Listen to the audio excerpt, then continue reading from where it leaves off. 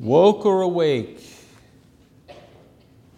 Woke or awake? In an article for PJ Media, author Chris Queen states that wokeism is a religion without grace. I thought that was a succinct way of summarizing that idea. Wokeism is a religion without grace. So let's unpack that idea with some information about this movement or ideology, often referred to as wokeism or being a person who is woke. These days, we can't go anywhere without encountering wokeism. I mean, entertainment, education, even shopping aren't immune. Everywhere we go, we are confronted with lectures about race and gender, with messages often aimed at young children. Wokeness itself is a religion, as they say. It replaces God with political and cultural concepts. And the practice of religion, which is usually done through worship and study and works of love and fellowship, these things are replaced with political and cultural crusades. Much like a convert to Christianity, for example, wokeness demands a complete commitment. Of course, this is where the similarity ends. As I said in the beginning, wokeness is a religion, but unlike Christianity, which is based on and functions by the principle of grace, wokeness distinguishes itself as a religious-like movement which is completely devoid of grace, operating exclusively by the principle of law.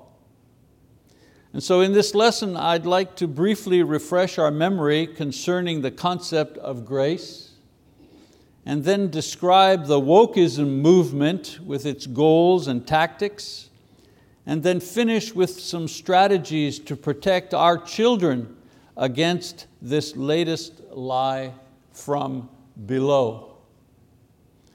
There are many slogans that explain God's grace towards mankind. For example, receiving a gift we don't deserve. One way to describe God's grace, receiving a gift that we don't deserve. In the Bible, grace is defined first and foremost as a characteristic of God's nature or being. He is gracious. He is full of grace. He is motivated by grace.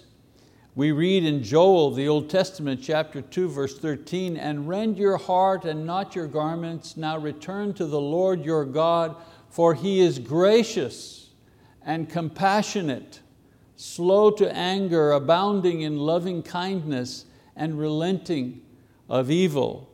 And then in the New Testament, talking again about God, "For the grace of God has appeared, bringing salvation to all men." The second concept of grace that the Bible teaches is what God's gracious character motivates Him to do. Among many acts of kindness and generosity, like for example, creating the world and putting mankind at the head of it, there's God's grace in action. God's grace has moved Him to save fallen man through a system of faith rather than a system of law. In other words, God chose to remove humanity's sins by the vicarious atonement of Jesus' cross, allowing us to have our sins forgiven by believing in Jesus, instead of trying to atone for them ourselves through perfect obedience and good works. He could have said, you want to go to heaven? Then toe the line, obey the law, don't do anything wrong, then you can come to heaven. But instead, he said, do you want to come to heaven? Well, then believe in Jesus Christ and you will come to heaven. As Paul says in Romans 5, 1 and 2, therefore having been justified by faith. Justified means having been made acceptable before God. Having been justified by faith, we have peace with God through our Lord Jesus Christ, through whom also we have obtained our introduction by faith into this grace. Well, what's the grace that we've been introduced to? Well, the forgiveness of sins, the entry into eternal life. He says, into this grace in which we stand and we exult in hope of the glory of God. We don't just wish for heaven, we exult in the hope of heaven, meaning we are happy, we are confident, we exult in the idea that we are going to heaven because God's grace wants us to be in heaven, and He has made a way for us to be in heaven through faith in Jesus Christ. God's grace, therefore, moves God to create us and also a perfect world for us to live in. And then when we wreck all of this through disobedience, His grace motivates Him to respond with love and mercy instead of wrath and destruction, which would have been perfectly justified on His part. And so, having explained briefly the idea of grace, which I think this group is familiar with, let's talk about wokeism. Where we were before this ideology came along. In America, this movement of God's grace taught in churches, exemplified in the public's general attitude and unwritten social contract with each other. There was a time we were polite with each other. We wanted to help those who were in crisis, even forgive our enemies. A good example of which is the rebuilding of Germany and Japan by the United States and others after World War II. We forgave our enemies by helping them to rebuild their societies. The grace ethos by which we lived as Americans at that time. The grace of God was exemplified throughout our country and our culture. This is not to say that we were not sinful. I mean, there was plenty of robberies and murders. There was slavery and injustice and selfish materialism and any number of ugly, sinful behavior going on in our nation 100 years ago. However, we knew these things were wrong. Politicians and social action groups went to Washington to denounce and to acted to change these things back into an image and a working of grace. Whether it was a church or marches with signs, we were all dealing with the same thing, the debilitating effect of sinfulness, as Christians would say, or social ills for those who protested and did so not being believers. And the answer, even though these words were not always used to describe it, the answer was more grace, more love, or as some said, justice now, or equal rights for all. We spoke a different language, but we were all on the same side at one time. And then wokeism creeped in to divide. And this is where we are now in our society. I'd like to say American society, but it's where we are now in society, period, throughout the world. The essential difference between wokeism and the traditional Judeo-Christian ethic that has influenced American life over the last 2 centuries is not just that wokeism has no God. I mean, there have been plenty of non-believers who lived quite comfortably in a country made up mainly of believing people. You know, many atheists lived quite happily here in the United States. The difference is how wokeism fashioned a religion of sorts based on a concept rather than a divine being. And that concept is their vision of social justice and all the categories that fit into this broad heading, whether it be climate change, gender and identity rights, racial and economic equity, to name just a few categories that woke ideology is trying to establish dominance in what people think and how they speak and what they say.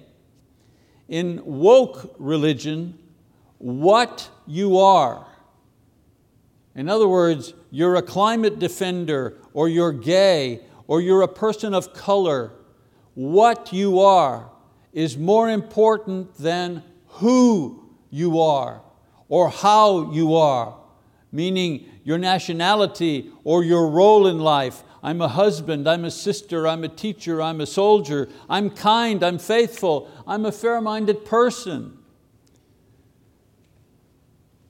The who and the how you are has been the basis of secular and religious education for centuries, but no more, as our colleges and universities, our military, our government, and even some churches have been infiltrated by various forms of this woke ideology in the last several decades. Wokeism's rejection of a divine being in favor of the human concept of social justice also affects their general worldview. For example, Christians live in this world as pilgrims, passing through on their way to another world that will appear after death and judgment. We identify as disciples, and we both learn and practice the Christian lifestyle as a way to shed light or witness the reality and truth of God's existence and grace, as well as a way of honoring and worshiping our God. Paul tells us in Romans chapter 12, verses 1 and 2, "Therefore I urge you, brethren, by the mercies of God, to present your bodies a living and holy sacrifice, acceptable to God, which is your spiritual service of worship." Your spiritual worship is offering your body to God's service in holiness, he says. And then do not be conformed to this world, but be transformed by the renewing of your mind, the changing of your mind. Changing your mind how? For what? So that you may prove what the will of God is. And what is the will of God? Those things which are good and acceptable and perfect. You change yourself. You change your mind. You transform your life through the obedience to God's word in order to prove what God says is true, is right, is good. This is our task as Christians. But it's different for the woke. For them, there is nothing beyond this life on earth. So they must create a paradise in the here and now. Everything that they see as wrong must be made right with ultimate urgency. That's why the wokes want to enact such sweeping, fast change to American society. It's now or never for them personally, who have no future beyond their brief life here. If all you've got is the few years you have here, you gotta work, you gotta make things happen in a hurry. Because after you're gone, you're done. And so this worldview makes it easy to break things, to dismantle centuries of settled thought and behavior. They're in a hurry because there is no tomorrow for them. In a recent article in the Atlantic magazine, Shadi Hamid, who is a professor of Islamic studies at Fuller Theological Seminary, wrote the following: adherents of wokeism see themselves as challenging the long dominant narrative that emphasized the exceptionalism of the nation's founding, whereas religion sees the promised land as being above in God's kingdom. The utopian left sees it as being ahead in the realization of a just society here on this earth. In other words, for wokeism, the new heaven and the new earth that Jesus spoke of is what can be achieved here on earth in creating a just society, with wokeism defining what and who are the just. So as far as wokeism being like a religion, Mr. Queen highlights two aspects of religion in general and how they are interpreted and dealt with in woke activism. The first principle is sin. Now in Christianity, sin is what you do. Because of mankind's fallen nature, the flesh is susceptible to sin or disobeying God and His commands. In wokeism, however, sin is the result of what you are, not the actions you commit or you omit. For example, if you're white, you're a sinner based on your supposed white privilege. And what that means is the free advantages that you've benefited from simply because you were born as a Caucasian. If you're straight or heterosexual and you don't identify as some other gender, or you believe that the various LGBTQ lifestyles are unnatural, then you're a sinner because your narrow view of human sexuality makes you a sinner. Don't believe in climate change? Sinner. Not ready to pay reparations to persons of color today for injustices that took place 200 years ago to slaves or Native Americans or immigrants? Sinner. The kicker in all of this is that you have to buy into the entire agenda to be acceptable to the wokes. For example, let's just say you accept the climate change agenda and you favor LGBTQ plus rights, but you reject the idea of reparations. Too bad, you're a sinner. A second aspect of woke religion is salvation. In Christianity, God comes to earth as a divine spirit wrapped in humanity, Jesus Christ. He lives a perfect life and then He offers that life as a sacrifice, which pays the moral debt owed to God on account of man's sin. He then announces through His apostles that forgiveness for sin and eternal life are now available to all through faith expressed in repentance and baptism. Acts chapter 2, verse 37 to 41. The believers who respond form the first church, and thus begins the spread of Christianity from Jerusalem to all parts of the world. We're familiar with that history. Not so with wokeism.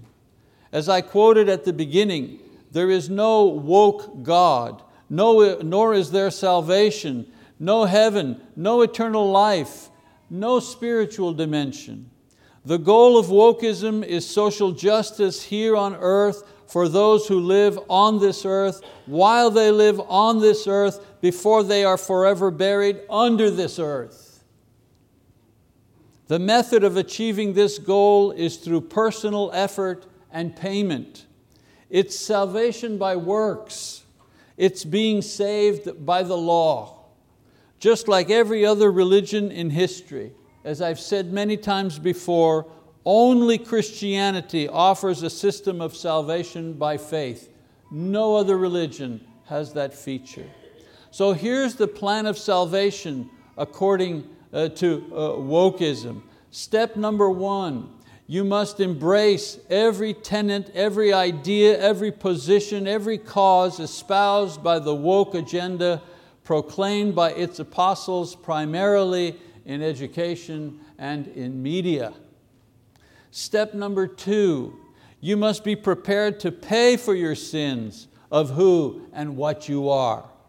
And payment includes, but not limited to, cancel culture or public shaming or deplatforming you or otherize you. Also pressure institutions to disinvite you or to disengage with you when you earn a living or if you're invited to speak or participate. Step number 3, you must be prepared to acknowledge, to denounce, and to pay for the sins of your ancestors. This is done by publicly rewriting your family or your nation's history altogether. You must indulge in public apology and self-abasement, and the more public it is, the better it is. Well, now someone will invariably ask, but where is this going? Where will it end? What exactly is the goal of this woke ideology? Max Funk, author of the book Wokeism, New Religion of the West, summarizes it in this way. He says, the goal of wokeism is the complete dismantling and rebuilding of Western culture from the ground up. I could go on here with who are the leaders, review various examples of their progress, but I think you get the idea. The big question for us as Christians, what do we do? What do we do? I am reminded of 2 passages of Scripture when contemplating this destructive social force that seems to have captured the levers of power in government, in media, in military, in education, everywhere you go. This is the ideology. What do Christians do? In a word, Christians need to wake up. Wake up. Paul says in Romans 13, do this knowing the time, that it is already an hour for you to awaken from sleep. For now salvation is nearer to us than when we believe. The night is almost gone, the day is near. Therefore let us lay aside the deeds of darkness and put on the armor of light. It's the hour for us to awake. In every generation there comes a time when the church needs to wake up. In Ephesians chapter 5, Paul says, but all things become visible when they are exposed by the light, for everything that becomes visible is light. For this reason it says, awake, sleeper, and arise from the dead, and Christ will shine on you. In other words, we have to wake up and acknowledge that there is a threat before us. Wokeism doesn't simply want to dismantle or destroy the symbols and the institutions that represent our culture and our values. It wants to remove the foundational ideas upon which our society was built. And that's us, folks. We represent that foundation. We represent the ideas upon which this nation was built. The people that practice and preach and promote Christian faith. Wokeism is this generation's version of the apostasy, this generation's embodiment of the Antichrist. I'm not saying this is the end of the world. I'm simply pointing out that throughout history's there's been a cycle of spiritual revival, high points in spirituality and low points. We in this generation are at a low point, and proof of this is the seeming ascendancy of godless political philosophy like communism and secularism that rule in China and Russia and Europe, along with Islam in the Middle East and now in Northern Africa. Add to this the South American nations espousing socialism and full-out communism as China expands its political and financial influence in that region. This brings me back to our nation, now being undermined by this newest brand of godless philosophy and religion, quickly morphing into a legitimate political entity. And all of these movements eventually aspire to become. Now, pause. Some people have said they don't like the topic of politics in sermons. I've been told that. People don't like politics, they'll just preach your gospel, leave the politics out of it. And I get it, I understand. No promotion of personal politics hiding behind a sermon. If you're a Republican, good for you, go vote Republican. Don't preach Republican, preach the gospel. If you're a Democrat, good for you, go support Democratic candidates.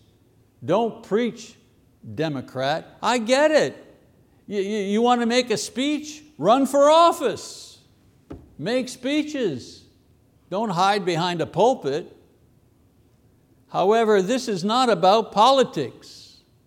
This is about waking up to the fact that our faith is about to be challenged like never before in our lifetimes, and we need to be aware, we need to be awake, we need to be prepared, we need to be protected. And brothers and sisters, the starting for that is this place right here, the pulpit. I don't apologize for this lesson, so don't ask me to. For example, why do you think that they choose to send transvestites to kindergarten classes to read storybooks, but never to retirement centers? Because like any religious group, you want the young to be taught early about the main ideas of your belief system. I mean, don't we have classes for babies all the way through teens and adults? Of course. I mean, you learn about God and the Bible, as Paul says in 2 Timothy 2:3-15, and from childhood you have known the sacred writings which are able to give you the wisdom that leads to salvation through faith, which is in Christ Jesus. That's why we have people teaching babies all the way to people teaching adults. And we don't apologize for that. Well, wokeism has transvestites, and if you don't know what those are men who are dressed and present as women. Wokeism has transvestites parading around kindergartens to desensitize children at an early age that there's anything abnormal about their behavior.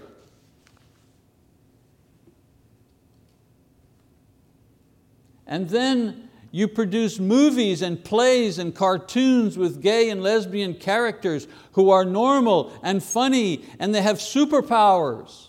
And when the young audience consumes this entertainment and then reads the Bible, where it says the following: "You shall not lie with a male as one lies with a female, it is an abomination."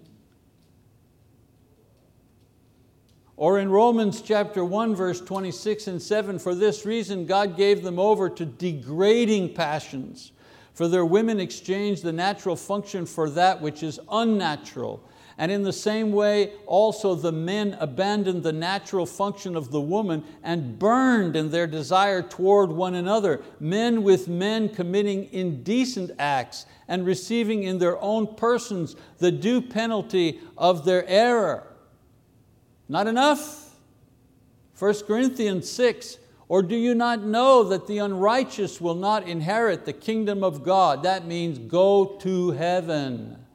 Do not be deceived. Why would he write 2,000 years ago, do not be deceived? Because there were many 2,000 years ago who were deceiving people into thinking that you could act this way and still be all right with God. Do not be deceived, he says. Neither fornicators, those are people who have sex outside of marriage, any kind of sex, nor idolaters, nor adulterers, those are married people who have sex with people who are not their mates, nor effeminate, we saw a picture of that before, nor homosexuals, nor thieves, nor the covetous, nor drunkards, nor revilers, swindlers, crooks. None of these will inherit the kingdom of God. Such were some of you, but you were washed, but you were sanctified, but you were justified in the name of the Lord Jesus Christ and in the Spirit of our God. We were this way before God washed us clean from our sins. We didn't come into the kingdom of God demanding to remain exactly as we are, no change. So when young people consume daily, monthly, yearly, this wokest agenda and lie, and then they read these scriptures, they're confused. What to believe? God's word or today's woke culture that celebrates the gay lifestyle, that rejects and punishes anyone who disagrees? Your sons, brothers and sisters, your sons and your grandsons and granddaughters probably have friends at school who claim that they are gay, or any number of gender identities that must be accepted or else. Now I mention this example because it's the most common one, but there are so many more having to do with race, climate, justice, and so on and so forth. Like I said before, what to do as a Christian, especially a Christian parent or a Christian grandparent. So as I close out the lesson, I offer three simple, doable, and effective responses to the woke ideology by those who are awake in Jesus Christ. Number one, stay close to God in Christ. The writer says, make sure that your character is free from the love of money, being content with what you have, for He Himself has said, I will never desert you, nor will I ever forsake you, so that we confidently say, the Lord is my helper, I will not be afraid. What will man do to me? Don't be afraid. Recognize that God will never leave you, will never abandon you. So stay close to Him at all times. How do we do that? Prayer, worship, various kinds of service for the name of Jesus. This not only keeps you close to God, but it models the spiritual lifestyle that you want your child, your teenager to have. Surveys among young people continue to prove that parents, especially fathers, are still the number one influencers for children. And this is for good or bad. Your children either want to be like you or they never want to be like you. But it's always the father who is the number one influencer of the children. And that goes for boys and girls. Remember one thing. Children don't grow up doing what you say. They grow up doing what you do. Number two, stay close to the Bible. Stay close to it. Again, I read, and from childhood you have known the sacred writings which are able to give you the wisdom that leads to salvation through faith which is in Christ Jesus. All Scripture is inspired by God and profitable for teaching, for reproof, for correction, for training in righteousness. That passage means that the Bible is the thing you use to test everything. It's the light that you hold up and you test things, you look at things to see if they're legitimate, if they're true, if they're right, if they're good. You test them against the Scripture, not against the TV, not against the internet, against God's Word. The Scriptures have the answer and information to correct or refute every new ism that comes along in every generation to confuse and capture the ignorant and the vulnerable. In Ephesians 6, Paul says, finally, be strong in the Lord and in the strength of His might. Put on the full armor of God so that you'll be able to stand firm against the schemes of the devil. Who do you think comes up with these ideas that there's no such thing as God? Who comes up with that? That men can be women and women can be men. Who comes up with an idea like that? Certainly not God. Well, if it isn't Him, who do you think it is? For our struggle is not against flesh and blood, but against the rulers, against the powers, against the world forces of this darkness, against the spiritual forces of wickedness in the heavenly places. Video game makers are smart. They mimic what they think the battle is in the spiritual world. And they have great success in selling a lot of consoles and games. But it's not a game. It's not a joke. You don't win by practice. There are legitimate, very real spiritual beings that desire and work to destroy our souls. We need to be awake to that idea. God equips us to recognize and resist every new version of Satan's original lie that God is not to be believed, and without Him there's a better and more satisfying way to live. Isn't that the lie? Don't believe him. The Bible, man, that's so old-fashioned. Forget that stuff. We'll show you a much better way to live. Bible school, camp, VBS, family devotionals, these things, when you make the commitment, or as Joe Hammond, his excellent lesson last week, make a statement. You're making a statement that you will be here whenever we meet, regardless the weather or your schedule. There are many ways that God will equip you for the fight, not if it comes, but when it comes, and it will come for you or for yours.